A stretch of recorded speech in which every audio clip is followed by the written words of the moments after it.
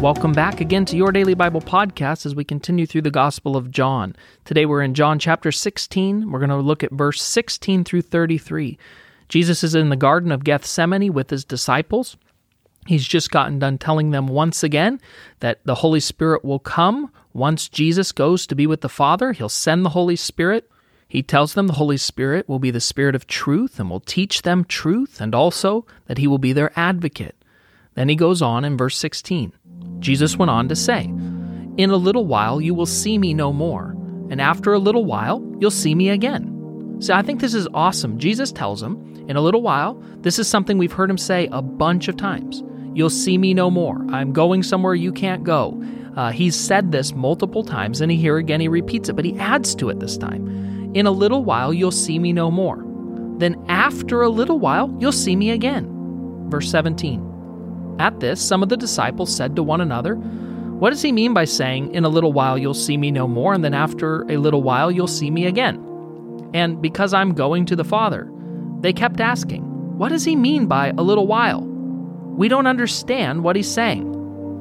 Verse 19. Jesus saw that they wanted to ask him about this, so he said to them, "Are you asking one another what I meant when I said, 'In a little while you'll see me no more, and then after a little while you'll see me again'? Very truly I tell you, you will weep and mourn while the world rejoices.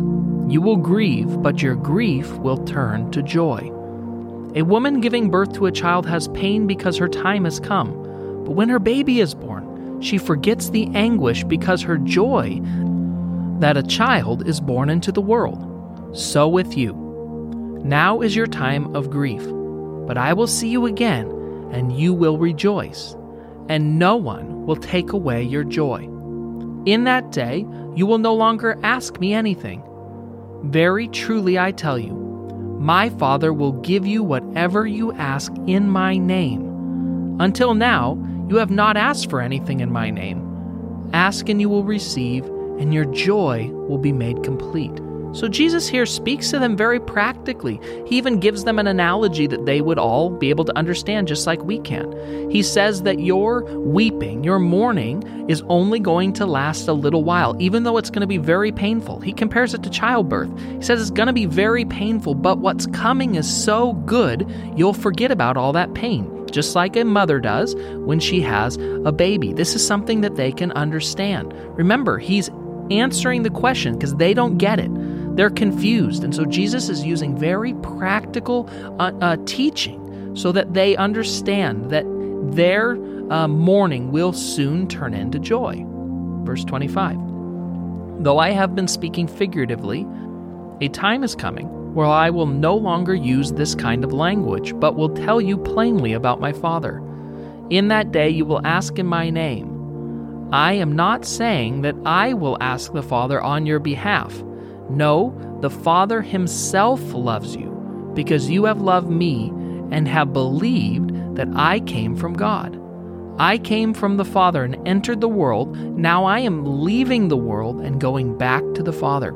So Jesus explains to the disciples that a time is coming where because of the sacrifice of Jesus, we will be able to ask the Father directly. Speak to the Father directly. Have a relationship with the Father directly because of the sacrifice of Jesus Christ. That we will be able to speak, to be able to be with the Father, to have a relationship with the Father because of the work of the Son. Verse 29. Then Jesus' disciples said, "Now you are speaking clearly and without figures of speech. Now we can see that you know all things, and that you do not even need to have anyone ask you questions. This makes us believe that you came from God." Now, this is crazy. 3 years into Jesus' ministry, right? They've seen him raise Lazarus from the dead. They've seen him heal the blind man. They've seen him do all of these wonderful miracles. They were part of the miracle of the feeding of 5,000. They saw Jesus walk on water. They heard him speak to the storm, and it was calm. And just now, they've come to the place that it's starting to click who Jesus is, where he came from, what he's doing, where he's going. And Jesus says to him, verse 31, "Do you now believe?" Jesus replied. "A time is coming, and in fact has come, when you will be scattered, each to your own home. You will leave me all alone. Yet I am not alone, for my Father is with me. I have told you these things so that in me you may have peace. In this world you will have trouble, but take heart. I have overcome the world. It's amazing to me here that Jesus, at the very end of this piece of Scripture, that now he says, listen, okay, now you believe, great. And once again, what's he do? He reminds them that trouble is coming. He says, you're going to be scattered. Each of you is going to be scattered. You're going to leave me alone, but I won't be alone. My Father will be with me. And again, he tells them, the reason that I'm telling you this is so that you will know, you will understand. Take heart. You're going to be troubled, but I have overcome the world.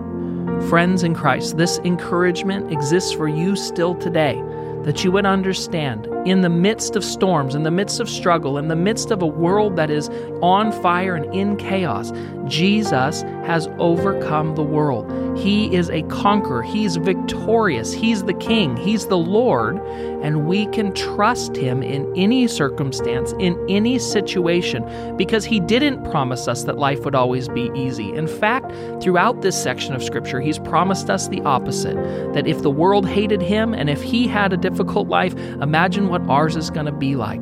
But in the midst of that difficulty, he's promised that he will be with us no matter what. Let's pray.